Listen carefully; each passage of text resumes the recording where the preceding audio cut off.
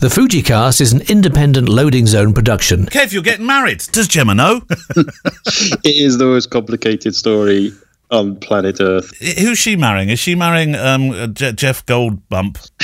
It is really bizarre. Yes. So to put this into context, which I think we should, we are technically legally married, and we have been for so many years. When you say technically married, do you mean you got married on some yogi organised this for you on the top of a mountain in Nepal or something? Or? No. So we must be married 13 years because Gemma was pregnant when we got married and Rose was 13 in a couple of weeks. Yeah. So, no. So what happened was we got married because we loved each other, and we got married in a very small wedding, registry office in Cirencester, all of that stuff, and then, carried on my life. That's presented a few problems in terms of, from a religious point of view, in terms of church and communion and all that kind of stuff. Right.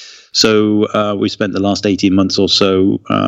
Gemma's wanted to become a Catholic for a long time. So we've managed to get all of the I's dotted, and the Pope has done his paperwork and all that kind of stuff. Because the Pope has to say yes, doesn't he? Yeah, well, I don't think it's technically him, but yeah, one of his minions. Oh, I like to think it's him. Yeah, it might be. You might write a little letter. Yeah. Go on, Kev. You can do it. He says, I like that, Mullins. I've got his X100, original X100 book. But it's interesting because somebody posted on the Facebook group. Can you imagine that? Yeah. Someone posted on the Facebook group about Boris Johnson and Carrie, what's her name? Carrie Underwood? Is that his wife's name? Was his wife's name? Carrie Undercarriage, yeah. Carrie Undercarriage.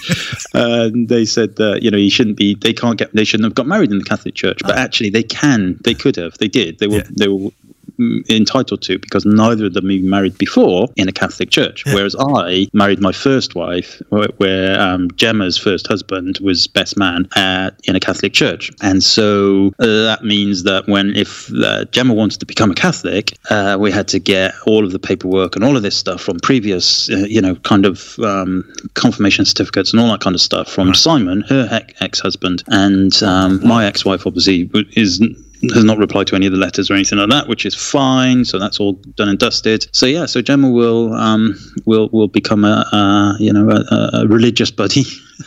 And we're gonna get a Catholic wedding done on the same day. It all sounds so complicated. All I want to know is one thing: does this mean now legally she can neck the communion wine? The FujiCast. Well, the only thing I'm not very happy about with this marriage lark, Kev, and I don't want to trivialise obviously the communion wine, but I can't make the date, Kev. No, very sad, but I did pick the middle of August. Did you do it on purpose? Yeah, didn't want you there, really. I thought that might be the case. Well, welcome to the FujiCast. I'm sorry I'm back. I know you really liked Kev being with Gemma, but it's you and your questions from our electronic mailbag, and of course also through the FujiCast private Facebook group that you're welcome to become a part of. If you'd like to send a mail, send it to click@fujicast.co.uk. If you're not a Fujifilm shooter, don't worry, it's a big community. Whatever flavour you shoot, you're very welcome. I noticed, by the way, Kev, that we got to the 2K mark at last, properly, officially.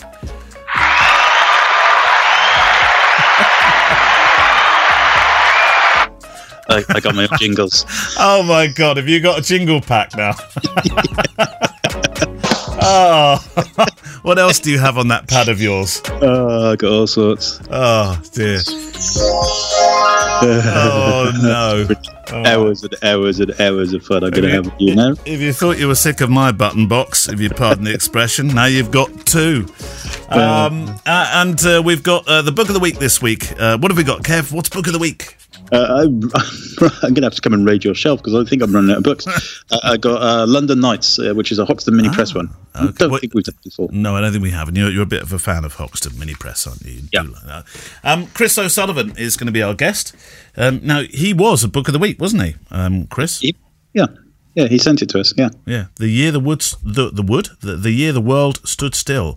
And so I thought, really, today it was an opportunity. It's not so much an interview with Chris and about his life, although I'm sure we'll take an interest.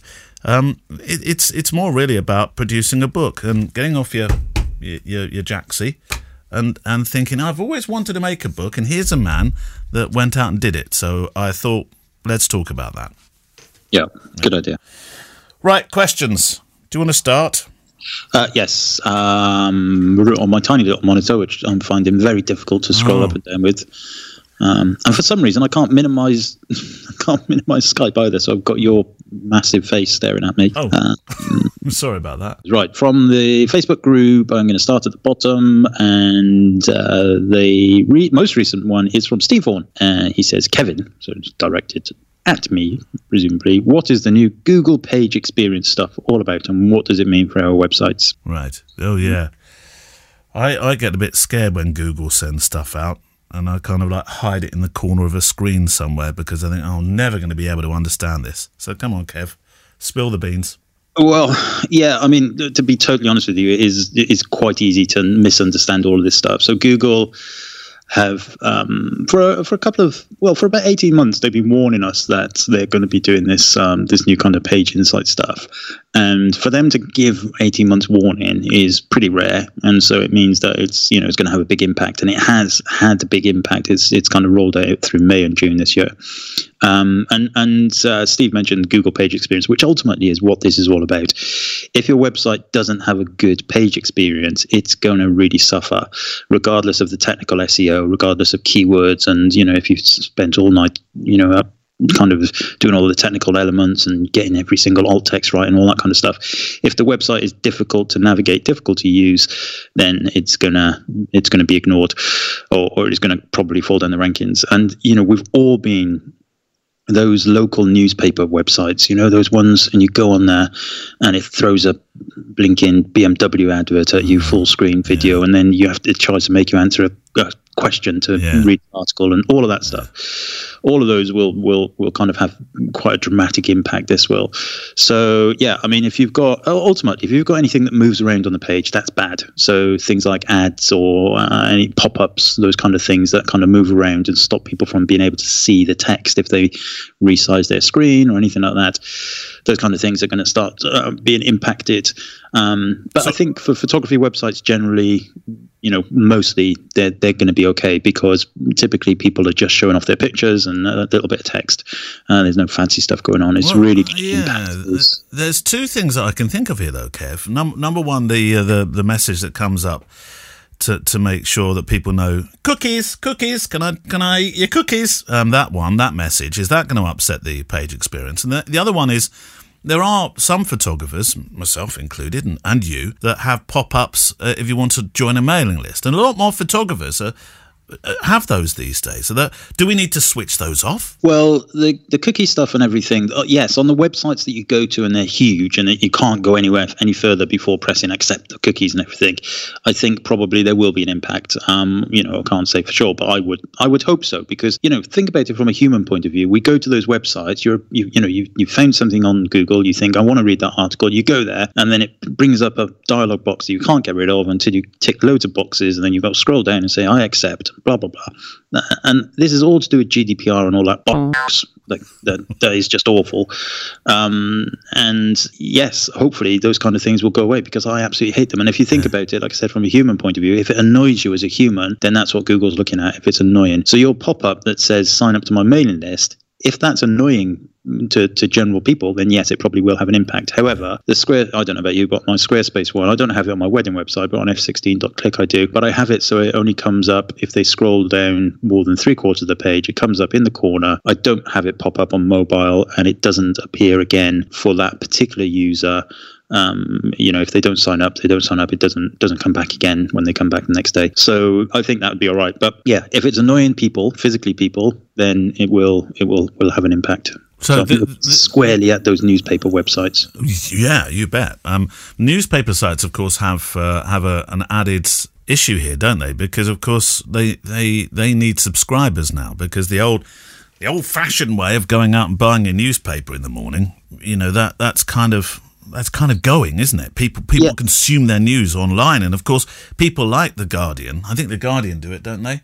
They need you to subscribe, and that those pop-ups that if you want to read any further, what about the $5 a month? Yeah, well, that's slightly different, because that's a paywall. So that's a business model that they're basically saying you can't get access to it until you pay for it, and that's fine, because you just can't get access to it. I'm thinking of the kind of more of those local newspaper websites. We've got one called Wiltshire Gazette, which is a physical paper, but you go to the website and it's just crammed full of adverts, because of course, yeah, you're right, they're not making any money elsewhere. These adverts are terrible, and it's it's all of those kind of, I don't know, you'll never believe what Dawn from EastEnders looks like now kind of things, and men of 48 years old need to click on this to claim their rightful pension. It's all targeted, and it just gets right in the way of the content, and that's the kind of stuff that I think will really get its ass kicked. They're going to have to really rethink their advertising methods, aren't they? Well, they've had 2 years nearly to rethink it, and the Wiltshire Gazette is still the same. So hopefully, but I'm saying the Wiltshire Gazette, that's the one I read, but they're all syndicated. So all of these websites, if I go to the South Wales Argus, it's exactly the same website, but it has local news in there. So there's some kind of big conglomerate business at the top of these websites that probably need to be doing their thing, I would say. But yeah, photography sites, I don't think too much of a worry. What everybody really should be doing is using Webmaster Tools, or Google Console as it's called now, because that will tell you exactly any pages. It's a traffic light system, a little bit like the ridiculous one for traveling across the countries. However, the one in the Google Console works. So it will say green if your page is good. It will say orange if orange means it's not failing, but it could be better. Red means it's failing and needs addressing. I haven't asked this question for so long, so there's bound to be some people that have perhaps joined the podcast. But we used to talk all the time, it seemed, extensively about Squarespace and whether it was good really to be on that platform, because for quite a long time, obviously, the conversation was, no, you don't want to be on Squarespace necessarily, because WordPress is much better for your search engine optimization, and Google send them Christmas cards. No, none of that is true, because ultimately all content management systems, all they do is generate HTML. And so, yes, there are plugins and widgets and all of that kind of stuff that can help you with your SEO. But ultimately, the best websites are the most simple ones. And that's it. It's about how much content comes to it, how much traffic. So, yeah, I'm building a WordPress site now for another person, basically. It's hard. It really is hard compared to the Squarespace stuff I've been using.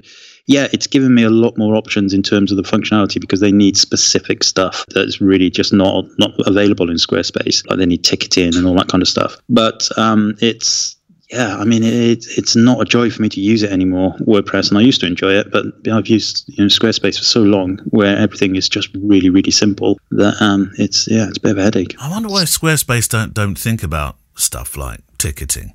They do have a commerce side, don't they? Yeah, you can get third-party integrations and stuff, but really the whole, if you look at the history of Squarespace, it's aimed more at small businesses that really want to make it very simple, to make very beautiful. That was their premise: simple and beautiful.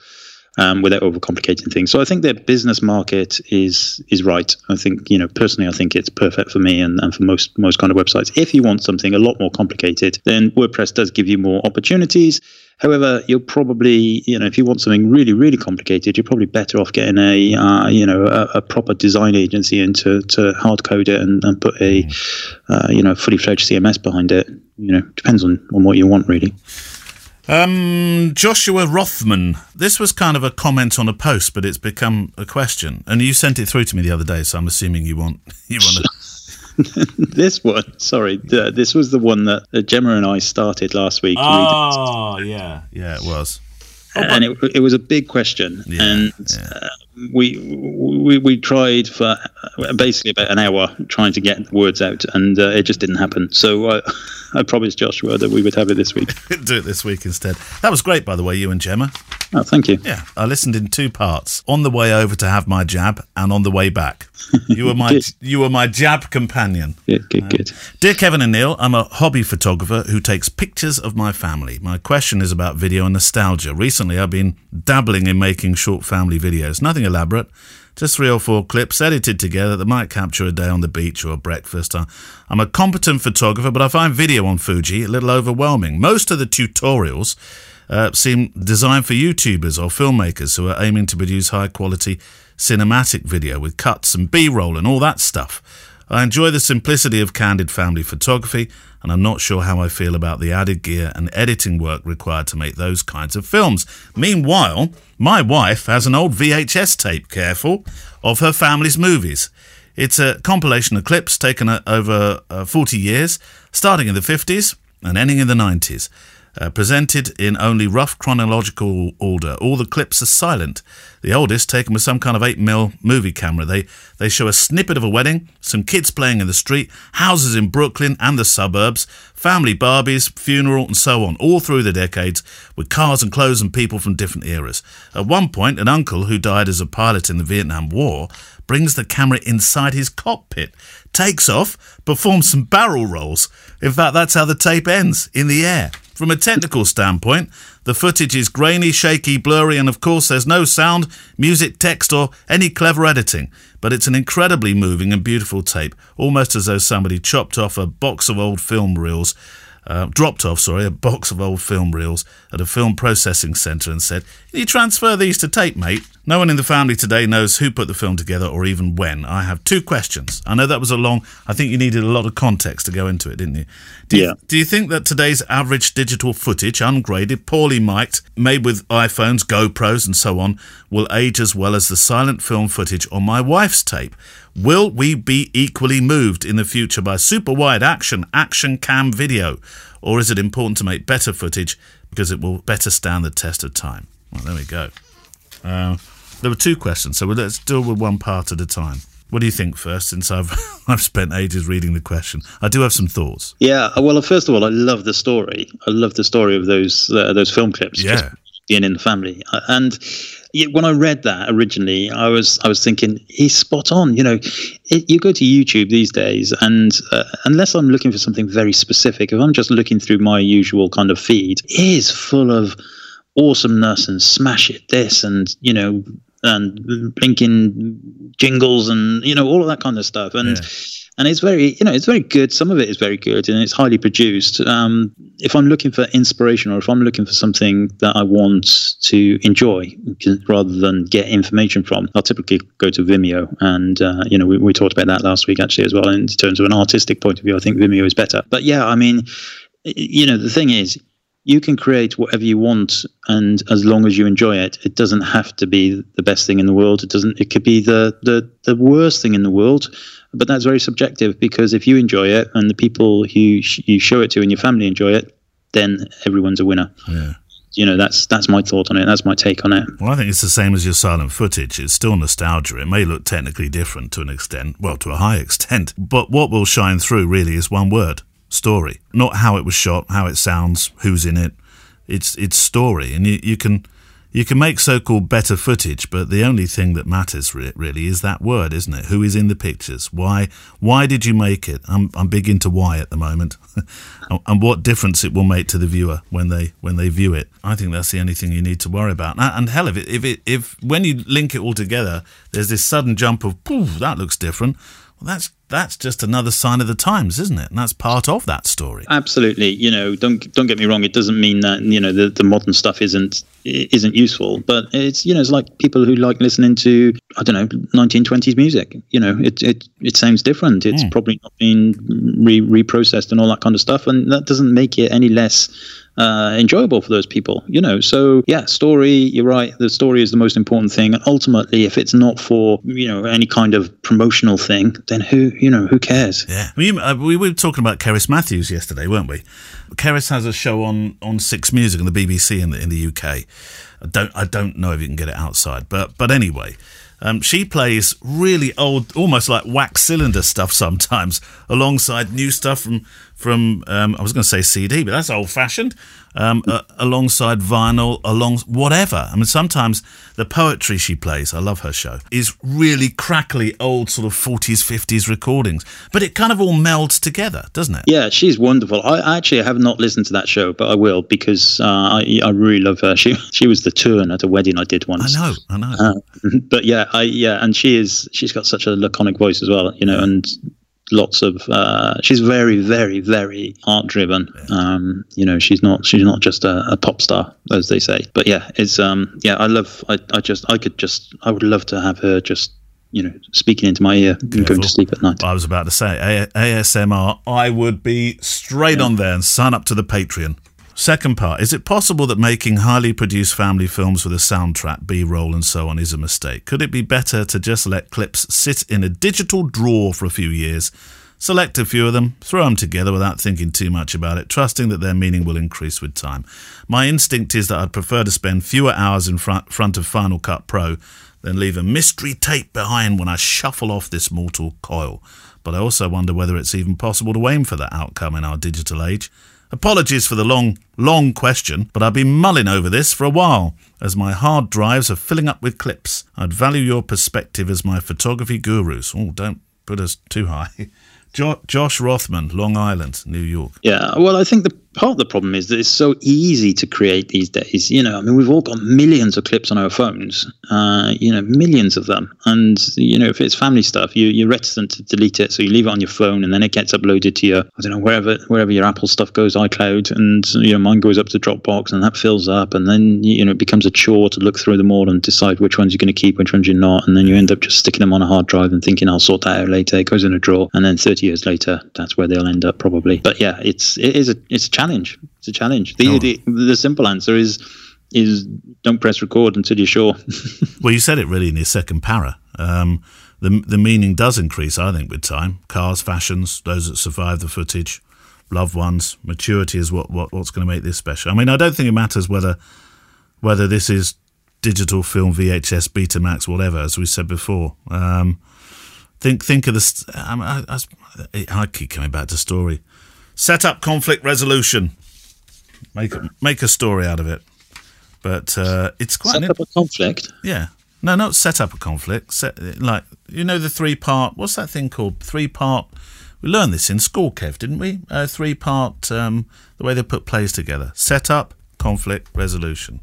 Okay. I never learned that in school. That's the way you make a story. Ah, right. Okay.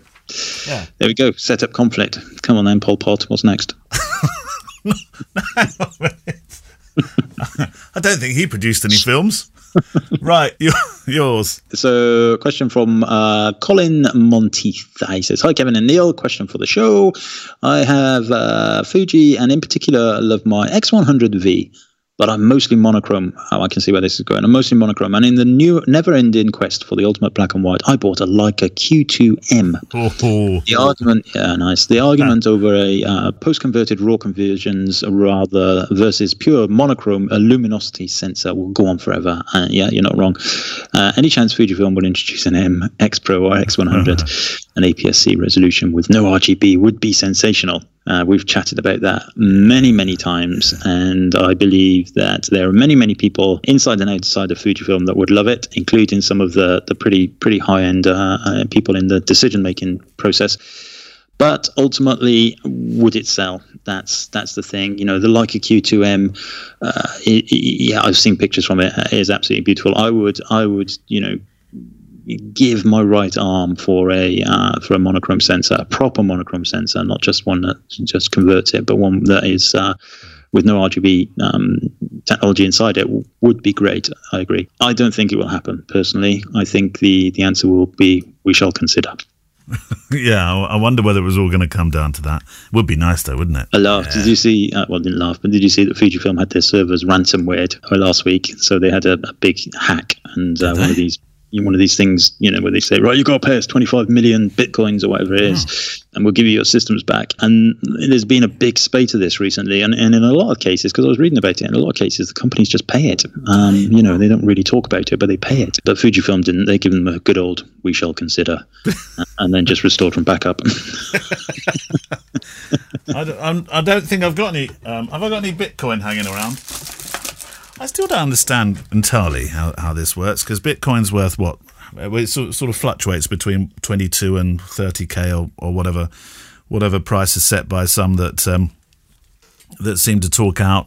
I think Elon Musk, if he says something, it sort of flies up and down, doesn't it? The value of it. But I went into a shop whilst on holiday a couple of weeks ago now, and it said we accept Bitcoin. I was thinking, well, how can you accept Bitcoin? Each one's worth about 25k. Can you break it down, Kev? I don't know. I really don't know. I know as little about it as you do, really. I know that it's it's democratic currency in that it's not tied to any state, it's not tied to any bank, nothing like that. So there's no political interference with it. which is the case with a lot of currencies. So, I really don't know about the mechanisms behind it. I really don't. It's way above my kind of brain level. But interestingly, I was watching one of the. I don't know why she's remarrying me. She came in the other day. I was watching chess on my laptop. I was playing chess on my phone, and I had the Wales game on S4C in Welsh on the telly. She really loves you. She just came in, looked at me, shook her head, and then walked out again. But anyway, the chess tournament, this particular chess tournament they had the prize fund was, at the start of it, was $100,000 equivalent in Bitcoin. Right. And all the way through this kind of 7 days of the tournament, they had a thing at the bottom, a scale to show exactly how much it was. So when the final piece was moved on the last game, that's what they were going to give the players. And it was 79,000 by that point. So it'd gone down 21,000 in 7 days.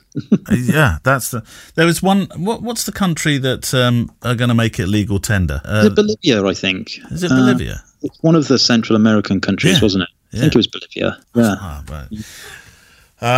Johan Borhead. Hello, Barbie. Hello, Ken. Just to bring us back to normality. Mm-hmm. If you don't understand that, you have to listen to a show a couple of weeks back. When you fall in love with a camera, what are the 3 things you mostly tend to like? Did you do this on the show the other day? Yeah, we did this last week. You did that one, didn't you?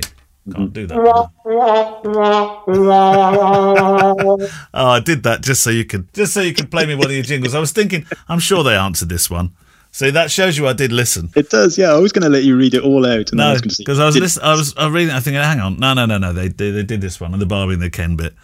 I'm excited though. By the way, and it was that show. You kind of, I kind of knew this story anyway. But the moment I heard you and Gemma talking about the fact of the X100V thing that you. That you snuck in.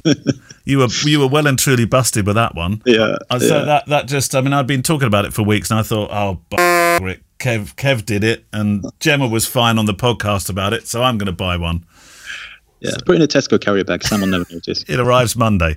I'm going to say, no, that's my X Pro 1. She'll never know the difference. I might put a label on it. Have I got another one, or can you do one? Should we have one more from the Facebook group before we go for this week's interview? Yeah. Okay, so this next question is from Joe Bowden, and he says, so I have a few weddings this July carried over from last year that want to go ahead. But one has decided they don't want to prep part any longer and are looking for a substantial discount as the numbers are reduced throughout the day as well, due to the restrictions, of course. So is Joe in the UK? I think so. So obviously restrictions might not be there from 21st of June. Fingers crossed. Anyway, we don't know. So how to go about telling her that she's not getting a discount without coming across too heavy and potentially making the day a frosty occasion. How many times? Sorry, I did. Have they cancelled a few times previously? Did you say? Yeah, I think so. So this is a rebooking to this July, and essentially they're going to go with the 30 people rather than the, let's just say, 120 people, and so they want to pay a lot less. Yeah. So if there's less people at our wedding, doesn't matter that you're there for the same amount of time, making the same effort, and are expected to probably produce the same amount of photographs. We still want it cheaper. Yeah, that was my initial thought. So it is a really tricky one because you're right about not wanting to be frosty, but also you don't want to lose the booking completely. But yeah, that's the way to deal with it and that's what you should say to them is, look at the time. Yes, okay, if they don't want bridal prep any longer, then knock a little bit off. But if they want you there, let's just say they want you there for 6 hours instead of 8 hours, then offer them, a 2-hour reduction in that fee. But that's the way to play it. Yeah, definitely. It's a bit hard-nosed, but I remember the words of a negotiator whose podcast I produced. I've known him for quite a while. He negotiates with lots of supermarket businesses, so he knows what he's doing. And he always had this negotiation tactic of his was, right, okay, so you want it cheaper, fine. Which bits of my service don't you want? Yeah. And then he would go quiet. Because, that's, in essence, you're saying, well, I want everything you do, but I want it at half price. Well, that's fine, but not so fine. Which bits aren't important to you? But we're in a very touchy-feely business. And I remember saying this to him. I said, his name's Steve. I said, Steve, it's very difficult to negotiate that way in an artisan. And before I could even get to the end of the sentence, he said a rude word and said, no, it's not. It's the same. It's the same negotiation tactic.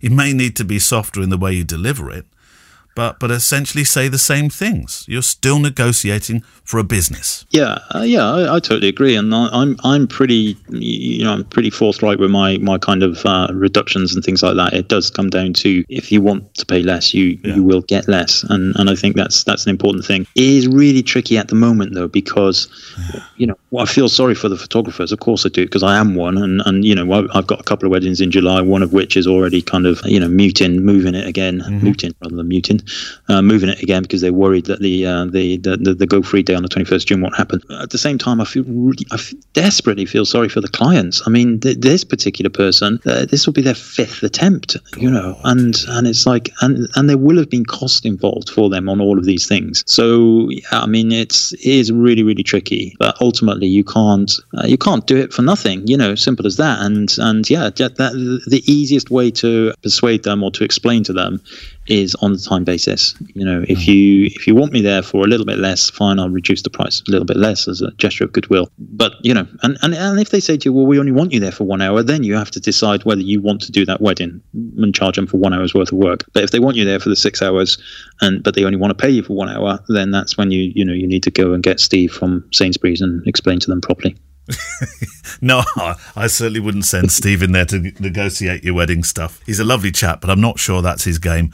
But he does speak a lot of sense. He really does. Negotiate this was the thing that we were building and working on together. Anyway, but it is a very difficult one, really difficult one. And you mentioned just a moment Freedom Day, because that's what the press are calling it, aren't they? And of course, this comes out on Freedom Day, so we have no idea as we're speaking, Kev, what this means for the UK opening up, because as we're speaking, let's come clean, it's a Friday when we're recording this. This goes out on the Monday.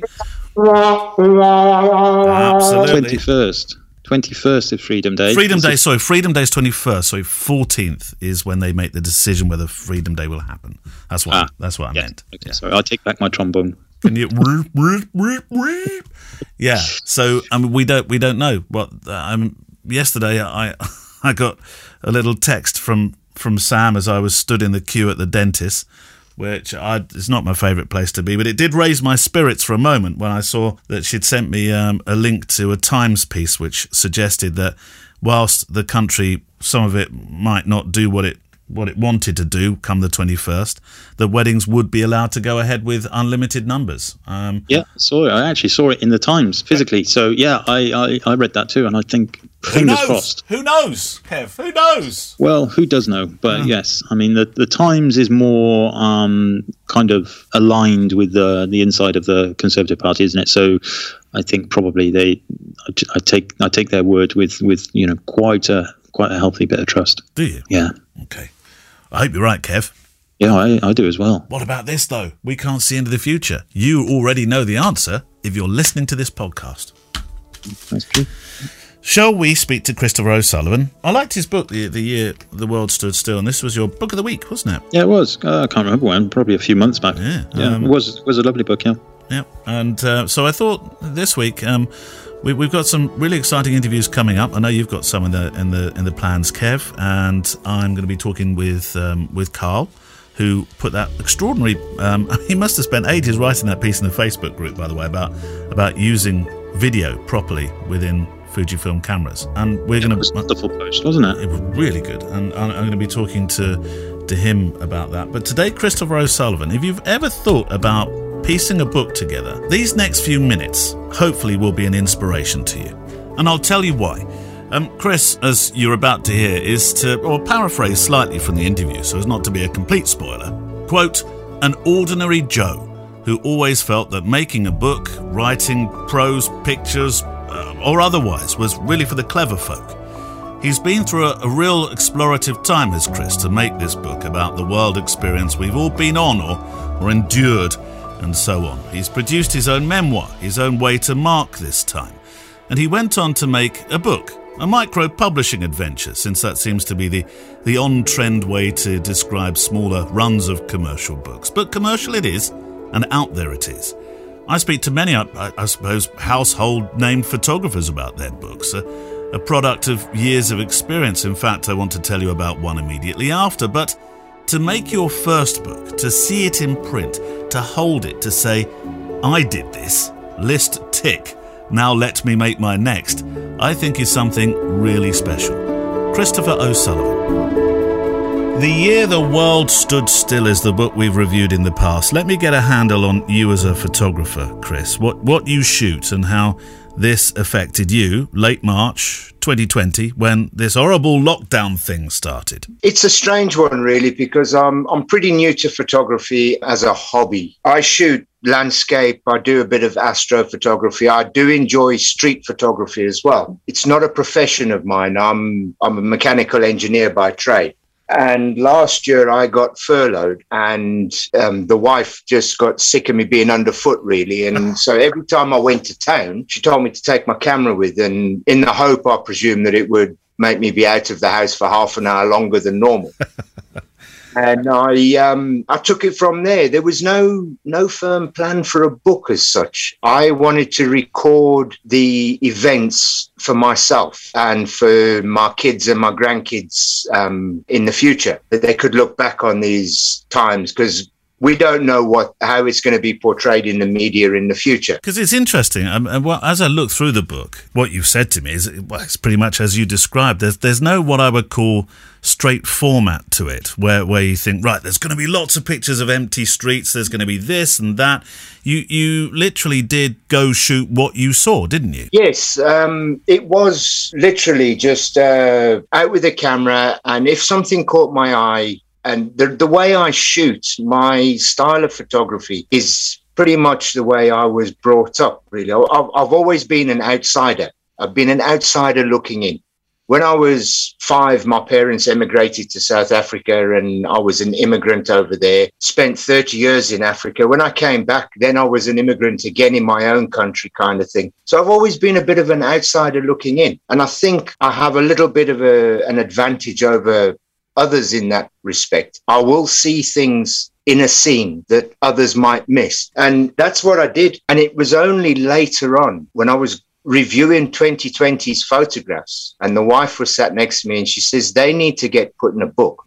That's where the idea for the book started. I went through all the photographs, and I must have had 700-800 photos from last year. And then I had to try and choose which photos I would use, which ones tell a balanced story of life during the C word. And that's where I got to. It starts off with the book starts off with that sunset. Although they had nothing to do with COVID, it just happened to coincide with New Year's Eve. And it was a comparison photograph between my Fuji X-T1 and my friend's D50-300. Because you shot the whole thing on different cameras. I think there are even some iPhone shots in there, aren't there? There's 1 or 2 that were taken with my Samsung, with my smartphone. Right. Most of the early photos are taken on my X-T1. Okay. Then the later ones were taken with the XH1. There's quite a lot of commentary in the book as well, Chris, and telling the story in words as much as pictures.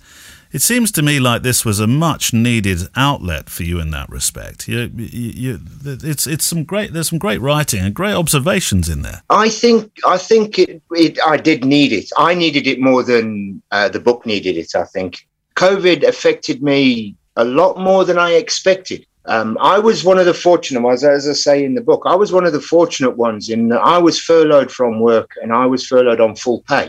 So financially, I was not impacted. There's a lot of people out there that were, severely impacted, but still affected me mentally with that going through month after month, not knowing if this was the month that I'm going to get that end of contract letter through the post, and not knowing when you can go out. The spontaneity of life just was taken away from you. It's a very honest book as well. I mean, as you say, there's a picture of your neighbour. This one really has caught my eye. It's quite early on in the book, actually. You pictured her clapping for carers, and she was to succumb to COVID just weeks after that picture that you made. I guess at this stage, I'm going to say you're a photographer, because whether you do it full time or whether you do it as a hobby or whatever, you're a photographer. You're making pictures. There seemed to be that was the turning point in the book. I think that became the heightened sense of documenting for me. Well, thank you. But that photo was taken. She'd had a a rough time of it of late. She'd battled cancer and we didn't see much of her. She lives next door but one to me, or lived next door but one to me. Yeah. We didn't see much of her. And to see her come out and start clapping for the carers, I actually turned around, went back in and got my camera to take that photograph. That was the one photograph where I actually did not have a camera in my hands at the time. And sadly, she did pass on. I've since given a copy of the book to the family, the surviving family, because the two lads got COVID at the same time as the mom. So she passed with nobody around her. The one son was in a coma. It was a tough time for that family. And it was then that the attitude in our street changed, because no longer was it numbers. Now there was names attached. I assume that the two lads, hopefully the two lads pulled through okay? Yes, they both survived and they're doing okay for themselves. The one is still got the long COVID symptoms. I mean, in terms of light and shade, because that's life, isn't there? There's a fair bit of light humour in here as well, such as the sign you stuck on your fridge making it a no-go zone, or the fact you say, never in a month of Sundays did you imagine your hands would consume more alcohol than your mouth.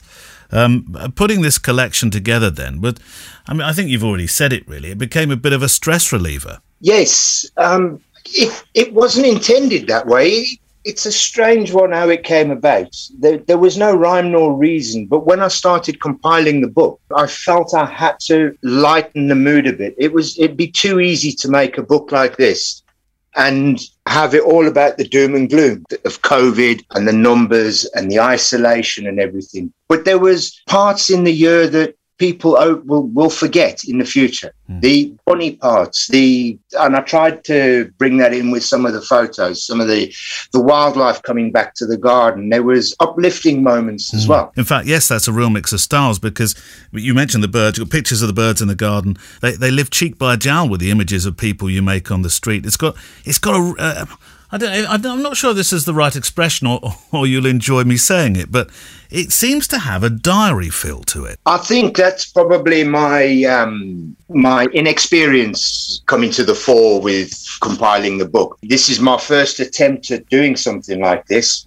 and I tried to get the photos and the story running chronologically, but it was one of those things where I had no idea of what I was doing, if you know what I mean. I rewrote this book about 4 or 5 times. Wow. I'd hand it to the wife and she'd go, there's a mistake, that needs to be changed, that's in the wrong place. And it was back to the drawing board again. Did you take inspiration from other books as well? Was there anything that you looked at the time, Chris, where you thought, oh, that's good, I'll borrow that sort of from there? Or really did you go into it with just your vision and your wife's vision, just the two of you? The photos were all my own doing. As I said, there was no intention to do a book. It was a personal memoirs or something for 2020 for me, for the children and the grandchildren. It was only back in January that the wife says it needs to go in a book. And then Alex Fredrickson as well. We were in discussions with her book. Yeah. And with her doing her book, I started moving forward with thinking, well, maybe I can do one. And I took it from there. Well, let's get to the logistics in a minute, because I'm sure a lot of people listening are going to be like, come on, Neil, you said you were going to share or spill the beans on how you put a book together in the first place. So we'll come to that. But the pictures in this book, they end in December. But of course, here we are back in summer, nearly 7 months on, with full relaxation still a dream, figures mounting again, even though the jabs arrived. Did you carry on, Chris? And is there going to be a revised edition? I have taken a few photos, but the story seems to have evaporated slightly now that life has got back to normal and my work is getting in the way. I'm not going down to town every day. No. Because of the wife's ill health, I was the one that had to go shopping. I was the man on the front line. Yeah. And my visits into town were basically like little military operations. It was infiltrate, conquer, and get out. Yeah. Then take a snap here and there. And that seems to have fallen by the wayside, shall we say, this year. I have been taking photos, and I'll see how that progresses over the the course of the year. Maybe in 2022, I'll have the year the world got back on its feet. Well, I hope so. That's the one I'd love to read on the back of this one, a second part. Well, let's talk about the book itself then, and the nuts and bolts of this whole thing. Who did you use to publish it, first of all? I had it printed by You Love Prints. Right. I asked a question on the FujiCast about who did people use for photo books. Because at the time, I only knew of like Photo Box and those kind of companies. Yeah. And the costs were just horrendous. And somebody mentioned You Love Print. So I went on to them and I had a look, and there was XYZ was mentioned as well. I think that's the one Alex uses, isn't it? XYZ. That's the one that Alex used, yes. Yeah. And the reason I went with You Love Print and not XYZ was purely because of the bleed margin. Oh, right. XYZ wanted some Adobe PDF thing that allowed them to do a full-page photograph with bleed. And it was beyond my capabilities or my understanding of computers. Whereas You Love Print allowed me to do everything in a normal Microsoft Office format, Publisher, I think it was I used. Mm-hmm. And then I just sent it off to them. And within a week, I had my proof copies back, where I noticed that there was a few errors that needed fixing. I fixed those, and then I pumped it off to print. And a week later, I had my 50 copies that I had printed. What's the most challenging thing then about making a book that's more than this is 50 copies, as you say, the initial 50 copies, more.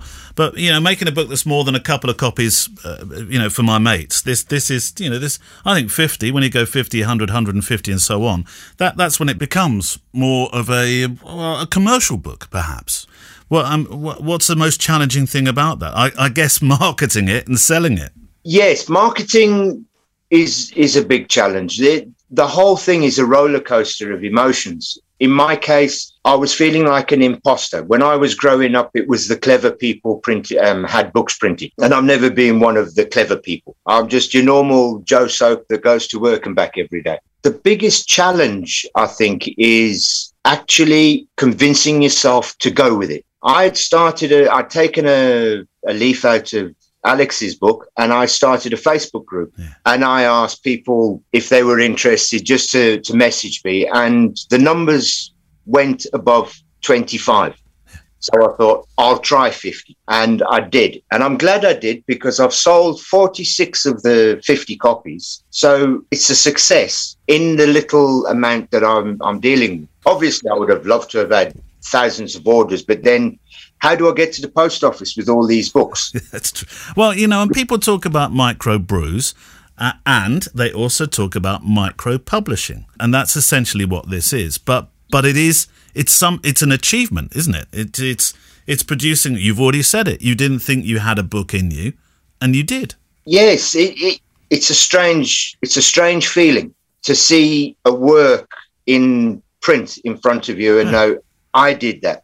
Yeah. And with my book, I did everything. I did the words, I did the layouts, the photos, the lot. The only thing that I did not do myself was the printing. And is there anything that you would have done differently when you look at it now, Chris, and think, I wish I'd done that? Or are you thinking, look, this is great. The first project is done. The first product's done.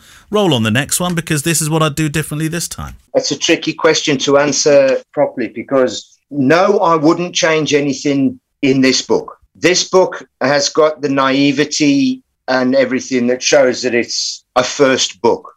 I'm happy with the way it came out. I'm happy with the quality of the book. The feedback that I've had from people, I've had 2 people not too happy about the feel of the cover, because I went for the soft laminate. No, I like it. It's in some circles it's called, I had a brochure made of this. It's called it's called Curious Touch, because it is curious to touch. It's like it's like a velvet, isn't it? Yeah, I don't know whether I should say this to go out on the podcast, but somebody did once tell me that it felt like dead man's hands. Oh my God.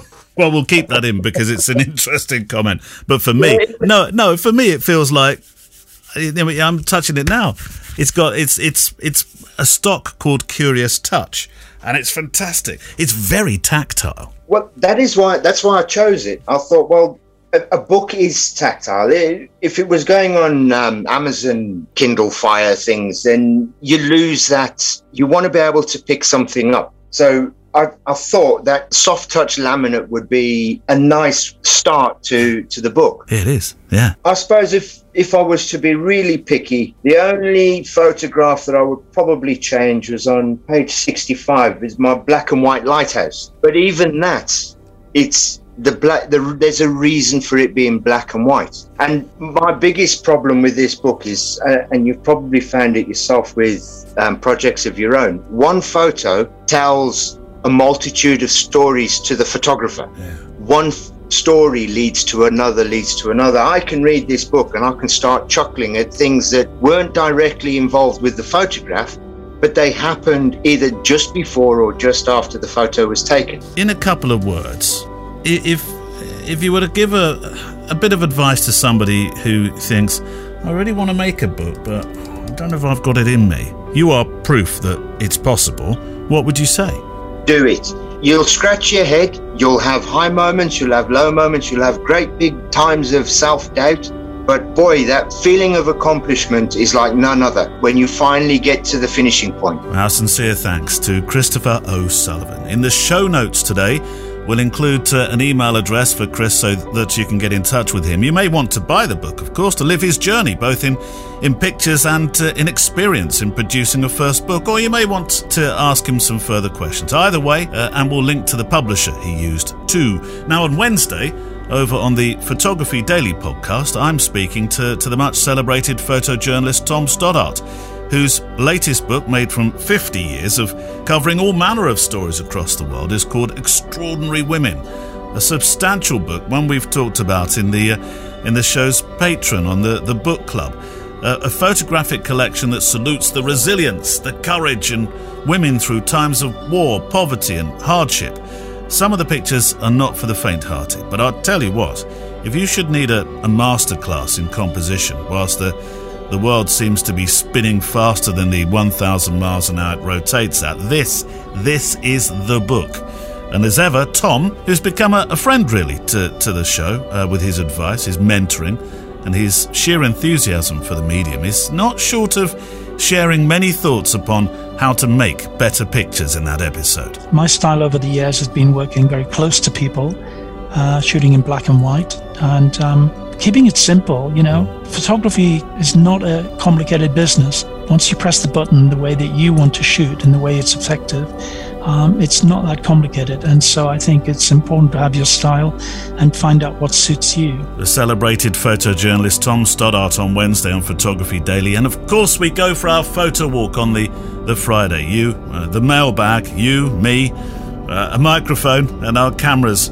There appears to have been a nice book theme this week, with another coming shortly. But I'd like to say thank you again to Christopher O'Sullivan. It feels like, with my mention of Tom, the two exciting publishing ends of the spectrum, doesn't it? First and established. And hopefully, if you're thinking about making a book, then that could have been inspiration for you. You thinking about making a book, Kev? Another book, Kev? Thinking about going on a diet. Oh. Have you got to fit? Yes, this is important now. You've got to fit into your wedding. What did she call it last week? What did she call it? Your something slim suit from Zara. That was it. Your Zara slim suit. Is that what you're aiming for? Man from Zara. Yeah. I think it's a lost cause though. I'm just going to roll up, literally, my belly, and literally. I'm slipping into middle-aged apathy. Who's going to shoot the wedding? Oh, we can't probably say yet, can we? No. Bailey's coming out of semi-retirement, maybe. I'll shoot your wedding, Kev. Yeah, I don't know. We will definitely want something. So I need to put my head together for that. It's a tricky date, though, you see, middle of August, Saturday in the middle of August. Yeah. What were you doing, honestly? Trying to organise a Jeff wedding. Ascoff is free. I always said I'd have him. Yeah, well, there we go. I'll tell him it's not like a legal wedding, because we've done that, and there's only going to be a handful of people there. So can we have it really cheap? Cheap. I We're only there all day though. Right, back to questions. Hi, Kev. The Fujicast is one of my favourite photography podcasts. You guys do a great job together. Feel free to use this as a podcast question. I will. Here comes a what's the best question. I've got an XT4 and a 1680 and a 5140.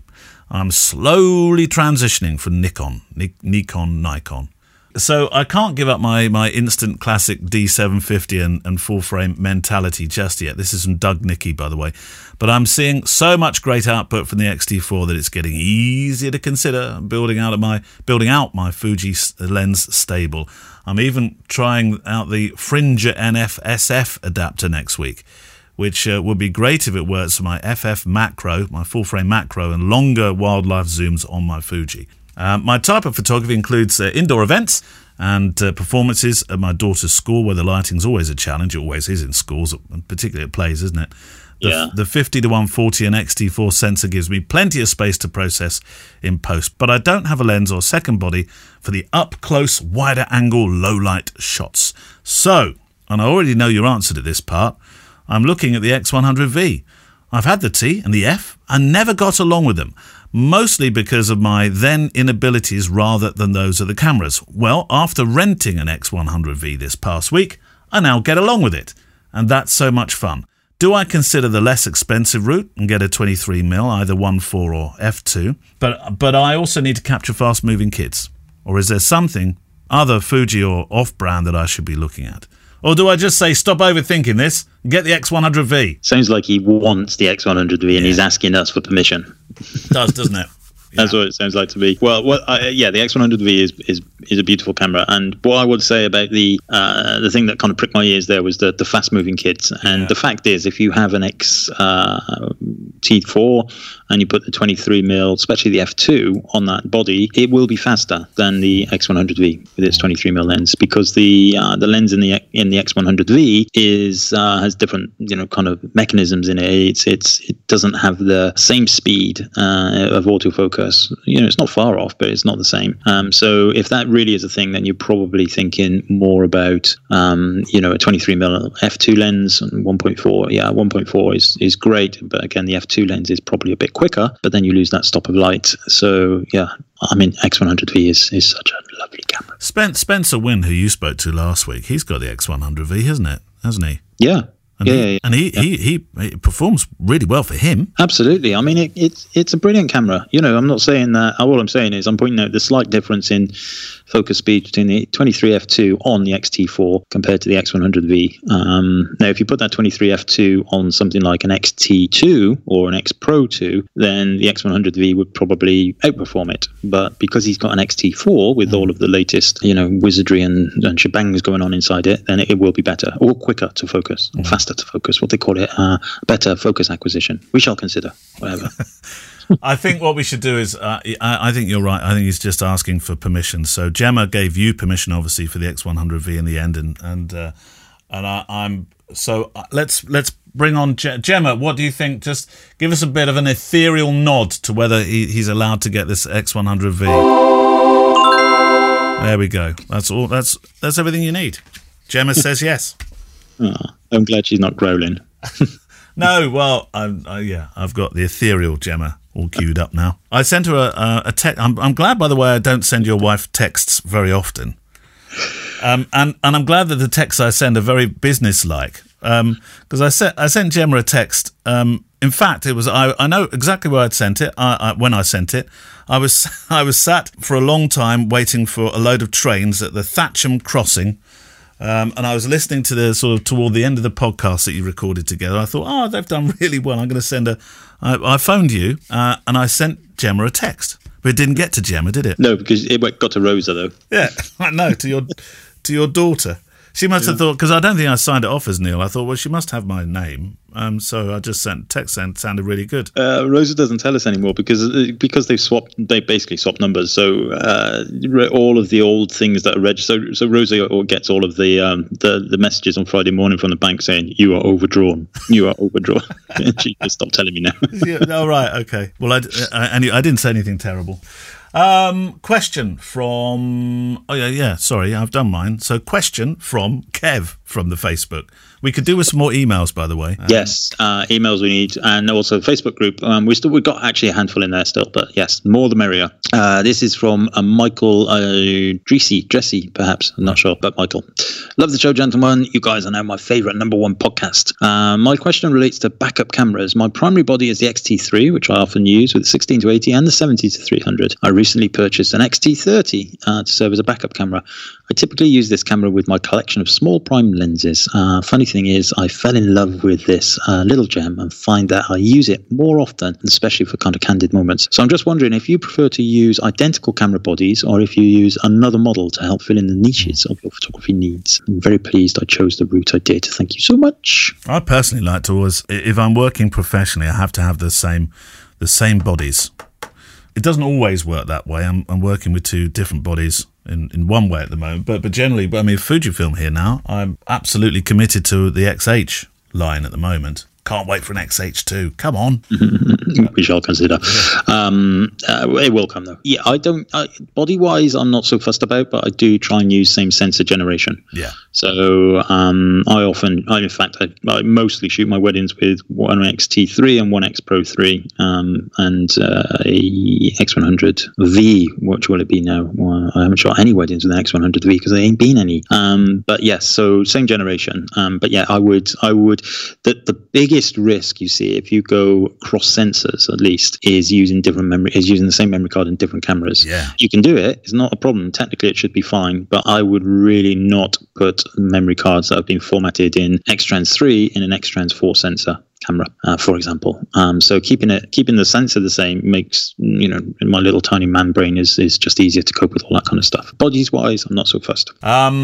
James Sauls, just before we do, I think this might be interesting going into the book. I thought I'd drop an email as I stumbled across what sounds like a stunning photo book and a great documentary of the now. Well, the now in Latin America anyway. It's a group of 19 photographers from 14 countries documenting the pandemic. There's a little video on one of the posts about the book. We'll include the link in the show notes this week. The work looks haunting and thought-provoking, yet a fascinating document of the pandemic from that side of the world. Photo evidence, red flagged by COVID, LATAM. Have you seen it? Is it one you're familiar with? I saw the email and I did look it up. So I've kind of looked at it. Yeah, it does look very interesting. I don't have it. Course, but it does look very, very interesting. Thank you for that, James. We'll include the links this week. Right, book of the week. Okay, so book of the week this week is a Hoxton mini press book, but it's one of their bigger ones, so it's more like a Hoxton bigger press book. Okay. And it's called London Nights. It's as you can obviously understand, it's nighttime London shots. I'll read out a little bit of blurb. So it says, in the glow of the night, the vibrancy of London meets a quiet stillness. This collection of historic and contemporary images features work from over 60 photographers who reveal the city after hours, unnerving, beautiful, eerie, and energized. Sounds like they talk about you. Sometimes all in one. Step into the night to discover a darker, richer side to the capital. So yeah, it's a hardback book, although it may have been republished. I don't know whether this is like a first edition or not. However, I'm looking at the Hoxton Mini Press website now, which if you go on there, be sure to kind of lock your credit card in a different room. Okay. It is available to add to your cart for £19.95. But it's really interesting because it's not all black and white in colour, but it's beautifully produced, as all Hoxton Mini Press books are. The paper is nice. It's got a nice kind of coat to it, and the printing is wonderful as always. And the text is very. What I like about the Hoxton Mini Press books are they really think about the design of the text as well, and the layout and the font, and it's very subtle, the text, but it's it just gives you one simple sentence effectively describing the picture. So I'm looking at one here. This is a photograph by Alan Delaney. It says B 1958, so he was born in 1958. Delaney spent 10 years on personal exploration of the urban landscape at night, seeking out the beauty to be found in available light. And that looks like what does it say? It's the M11 Woodford Green, 1988. It definitely wasn't where I thought it was, but it's you've got some roadworks going on. You've got some kind of people setting a little kind of drum fire going. So is there anything really up to date in there as well? I'm wondering, for example, I don't have the book in front of me, whether Nick Turpin's on the night bus stuff that he did in London, which was great London night work, whether that would be a feature in there. Not sure. There's a biography at the front of everybody, but there's 60 odd people in there. It is relatively up to date in that there's a wonderful picture of Fabric nightclub in Farringdon. 5 a.m. 5 a.m? 5 a.m. Look at them dancing away. Do you remember those days where we would go out and still be up at 5 o'clock in the morning? Were there? Really? Honestly, I don't know.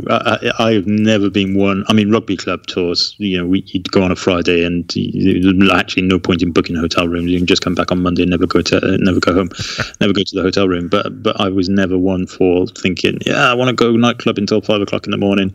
A quiet pint in the pub and a curry on the way home was my scene. Yeah, so it's one of those ones. So I'm drawn more to the older pictures, I have to say, the ones again with the nostalgia stuff. It's always nostalgia, though, isn't it? Really, that's what drives you. Yeah, and the central spread page is a double page spread, and it's a chap. It's a traditional black cab with the old fashioned for hire signs. Remember the flip over ones? It would be up the right way if it was for hire, and then you would just flip it over so it said Erie for whatever it says upside down instead of the digital ones now. And there's a guy walking along with a board, so you would walk around the streets of London, and he's advertising a curry restaurant on Germain Street. There's a lovely one here, Bert Hardy. That's a Bert Hardy picture. I'm a bit of a Bert Hardy fan. Yeah, from Life in the Elephant, made for Picture Post 1948, and it's a woman leaning against the wall, having a cigarette, as they all did in those days, because it was good for you, in the kind of basking in the light from a street lamp. She's just there, she's got her hairnet on and a kind of Margaret Thatcher handbag and kind of woolen coat and her stockings all the way up. Yeah, interesting stuff. There's some weird pictures in there, I have to say, that are not pictures that I would necessarily look at them and think, oh, that's late night London. There's some kind of landscapey type stuff, really. Pictures of kind of gravel on the road, that kind of stuff as well. Oh, this was an interesting one. Brian Griffin. I like this one. The text of this picture is, Griffin photographed a dramatic sequence from which these are selected, portraying an imaginary nuclear attack on London. The threatened impact suggested throughout actions and play on lighting. So, yeah, really interesting. So he's got this kind of one picture. He's in a driver's seat of a car. He's photographing through the window, and all you can see is this the body of a man who's on his arm pointing out into the distance, telling him where to go. So yeah, it's all good. I mean, it's really interesting stuff. I think probably if you know London, you'll find it probably a little bit more appealing. But beautiful book, real one of those ones that you could quite happily kind of leave on your sitting room table and that people would pick up and just kind of glance through it and stuff. It doesn't need to be, there's no particular context needed for this. It's London After Dark. After Dark. And actually some of that would have been technically more challenging, of course. Yeah, absolutely. Definitely. It's really interesting to see because they're all, none of them are they haven't affected the light in any way, so they're using the available light. But it's interesting when you look at the ones from, so for example, there's pictures taken during or around the time of the Blitz, and, the technology and the cameras then would have been more difficult, of course. They're going to be pushing their film speed, but, they're being very, very clever in looking for the light that's available. So you've got spot lamps from what they call them, the military police and all that kind of stuff that are lighting up the debris. And that absolutely challenging, technically very, very challenging. Now, you mentioned the Blitz. Do they have any of those pictures taken in the London Underground tunnels? I always find those fascinating, the nights when everybody would go underneath London to remain safe from the Blitz. Yeah, not that I've come across, but yes, you're absolutely right. There's I also like these simple pictures. There's one from Niall McDiarmid, and it's Battersea 2007, and it's just a picture of somebody's house, and it almost looks like the opening credits of Gogglebox. All the lights are on and it looks like somebody's watching a telly and all that kind of stuff. But the interesting thing is, it goes back to this idea of nostalgia, doesn't it? Where you've got, does that house look the same? No, probably. The curtains won't. The cars outside certainly will be different. Have they fixed the big massive cracks in the driveway? Is the tree still there, or have they chopped it down? All that kind of stuff. Really, really interesting. There's some really nice architectural shots as well. Mike Seaborn doing wonderful pictures of kind of tower blocks. That one there is great. I love this one. The Brandon Estate, 1999. It's 15-story tower block, and you've got all of the light going up the middle where the light shafts are. Where the elevator shafts are. I suppose, or the stairs. And then you've got a handful of houses or flats in there that have still got their lights on. So I'm not sure what time of night it would have been, but some of them have got all of their washing hanging out across their balconies. Brilliant. And, all that kind of stuff. Yeah, really like that kind of stuff. When we got back from our holiday, we did that thing that you love with since you just mentioned it there with the long lines, because that's something that That's something that really my mum used to do. And we've never done it, but we got a long line out and hung all our washing across the garden. I thought, it feels like 1940s. I shall have to take a black and white picture. Well, you should come to our house because we haven't got a tumble dryer, so that's what we have to do. Okay. We hang it on the Rayburn, or we hang it on the washing line. Yeah, it's awful in the winter because obviously there's nothing to dry. Yeah. So now I know you've got a tumble dryer, though. We'll bring ours around yours. Yeah, bring it over. Right. Questions. Let's go back to. Have you got some questions there? I've got some really long-winded ones here, Kev. Yeah, they're getting longer, aren't they? Yeah, which is good. Which is good. Okay. From Joanna McIntyre. She says, a wee question again.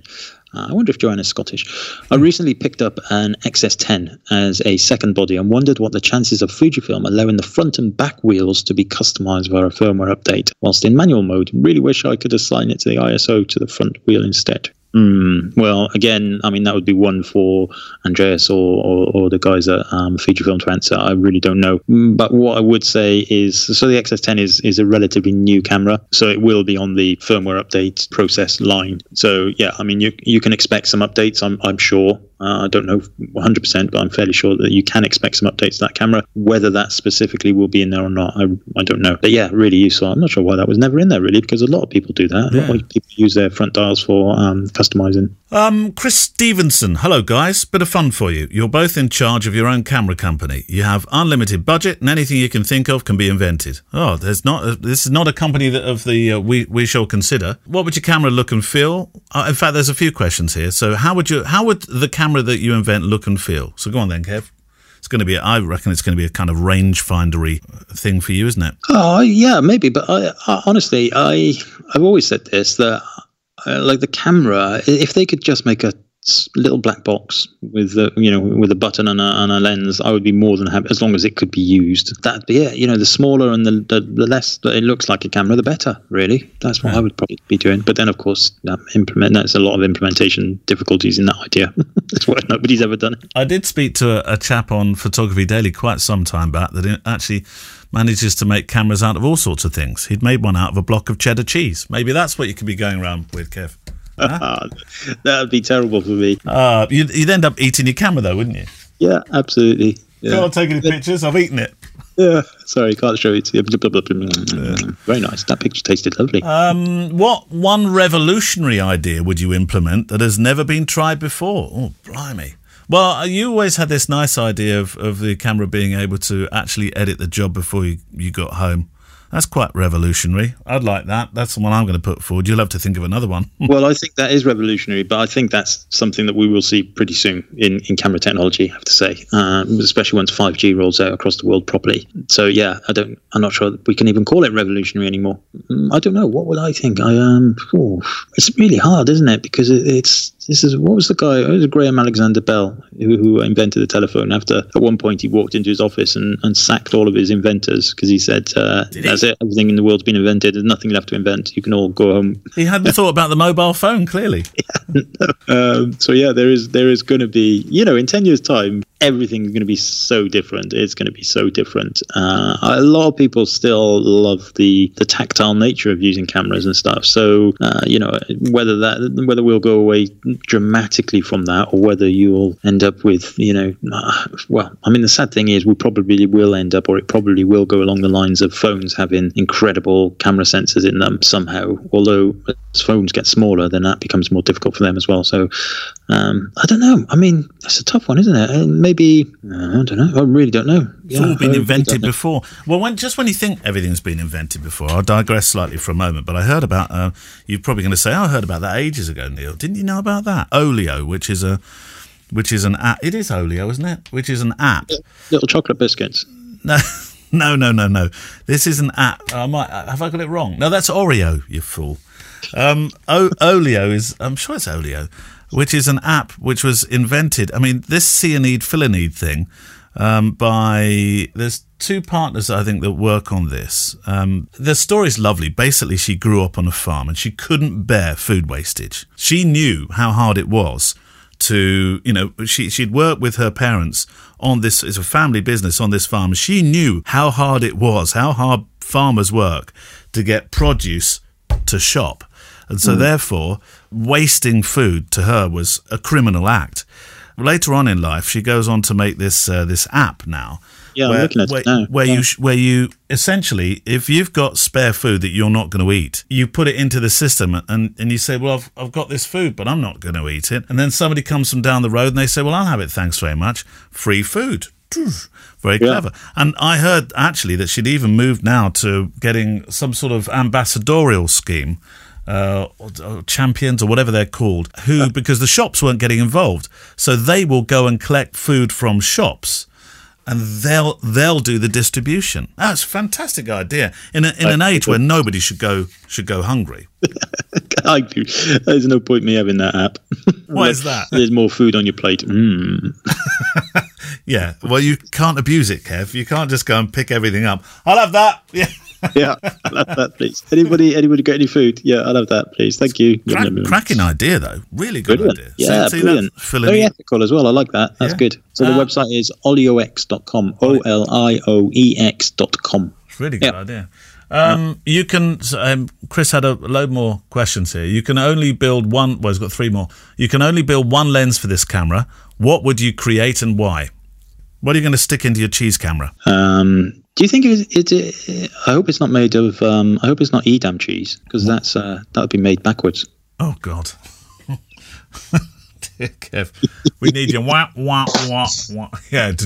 I've been waiting. How long have I been doing this podcast? I've been waiting for a cheese gag to come up all that time. That's it. I'm finished now. We'll go home. I'm happy. Finish the podcast. I don't know. Yeah. I mean, ideally, in the ideal world, you want a lens that not necessarily a zoom lens, but a lens that can. I don't know. It's a bit like this organic sensor type thing that they've been talking about for decades. A lens that you don't need to worry so much about the light getting in, but that's then the sensor on the camera. So worry like apertureless, if you like. Wasn't it Lightro that had that camera that could work on any aperture? You decide your aperture after the event. Yeah, well, Lightro was slightly different in that that was the premise of it, and what it did though was it had, I think, 25 lenses in the camera. Yeah. So it wasn't actually one lens that was apertureless, but it was 25 lenses. It was quite a nifty little idea, but I don't think it really took off. I backed that on Kickstarter, and then they gave me my money back. They couldn't make enough, or they couldn't get it to the UK or something. I bought that camera actually, and it came from America. Then I got a mammoth bill from Customs and Excise. So do you use it? Have you ever used it? I haven't got it now. No. It was an interesting idea. That's why I kind of backed it on Kickstarter. It was one of the first things I've ever done on Kickstarter. I love Kickstarter. I'd like a pancake lens that is a zoom that can go between, I don't know, something like in traditional focal length, something like 16 all the way through to 200 or 300, but a pancake lens. Tiny. Yeah, we're now kind of bending the rules of physics, but that's what the question was about, wasn't it? In a world with no limits, what would you do? Here's one for you. You show this new camera to Martin Parr for endorsement. What do you think he's going to say about it? Well, for a start, he's not going to want to get all that cheese all over his hand. No. I did it. I'm not sure Martin really does the whole kind of endorsement type thing. You don't see him aligning himself particularly to camera brands or anything like that, do you? So, I'm not sure. He'd probably just say, "Oh, that looks nice. Yeah. Buy a book." What is your camera company called, and what's the model name? My camera company would be called Lightning Kev. Lightning Kev? Yeah, Lightning Kev. Lightning Kev and his Candid Snappers. You sound like one of those characters off of Cars. I'm now a 50s rock band. Lightning Kev and his Candid Snappers. Yeah. Oh, were quite good questions, actually, Chris. I like those. He said, have fun with them. What would yours be called? Oh, I don't know. Lightning Kev, probably. I'd name it after you. Lightning Kev and his Candid Snappers. I think that's a band, actually, Kev. You got a band there. All that, I like that. Yeah, it's a new business that can go with our coffee shop. I very nearly, by the way, last week, seriously, no lie, bought myself a trailer to serve baked potatoes from the back of my Kia. Nice. Well, I'd be outside your house all of the time. Yeah, I thought, F this. I can't be doing photography anymore. I'm going to go and sell potatoes. Boris doesn't want me to make pictures. I had a meltdown moment. A cheese meltdown moment on potato. Your potato selling business? I don't know. Oh, no, I do know. I know exactly. I know because we talked about it. The grumpy potato. Oh, perfect. And yeah, I would dress up as a potato in this. Honestly, it's a great little truck. I would dress up as a baked potato, and I'd look really miserable. And people would come from miles around because have you seen that guy that's really, really miserable that sells baked potatoes? He's so funny. There we go. That was my business idea last week. It'd probably make you a lot more money than weddings at the moment. It probably would. Oh, dear. I tell you what, a friend of mine, Simon, who I worked with on the radio years ago, we all thought he was mad when he went and bought himself a really beaten up old trailer and this old Discovery that just rattled as it came into the car park. And he said he was going to go and sell burgers at festivals and stuff. Now he has a fleet of them. He makes a fortune. Yeah, I know. I know somebody who does it. Goes to all the festivals and does it, and he's a great life. You know, I mean, he's single, he doesn't have kids and stuff like that. But yeah, he goes to the festivals and takes his trailer, sells. He's a wonderful cook, though. He does Malaysian street food stuff. Oh, see that now? I can't do any of that. I can only do a baked potato with a bit of cheese or chili on it.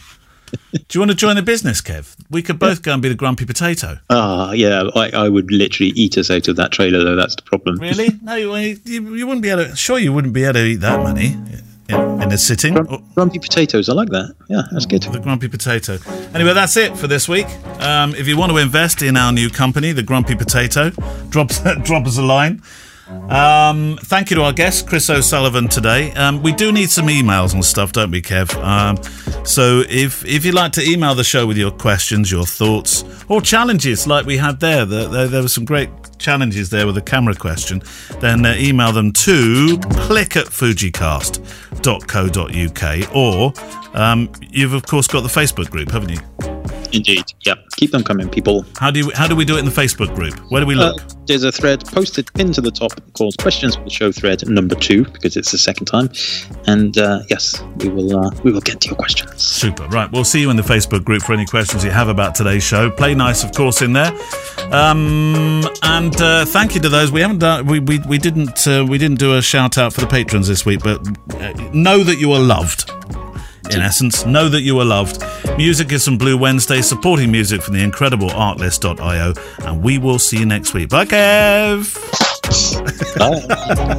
The FujiCast is an independent loading zone production. Email the show with your questions and words of wisdom to click@fujicast.co.uk. Email any complaints and political nonsense to our wives, who will deal with your comments in their own good time and in their own good way.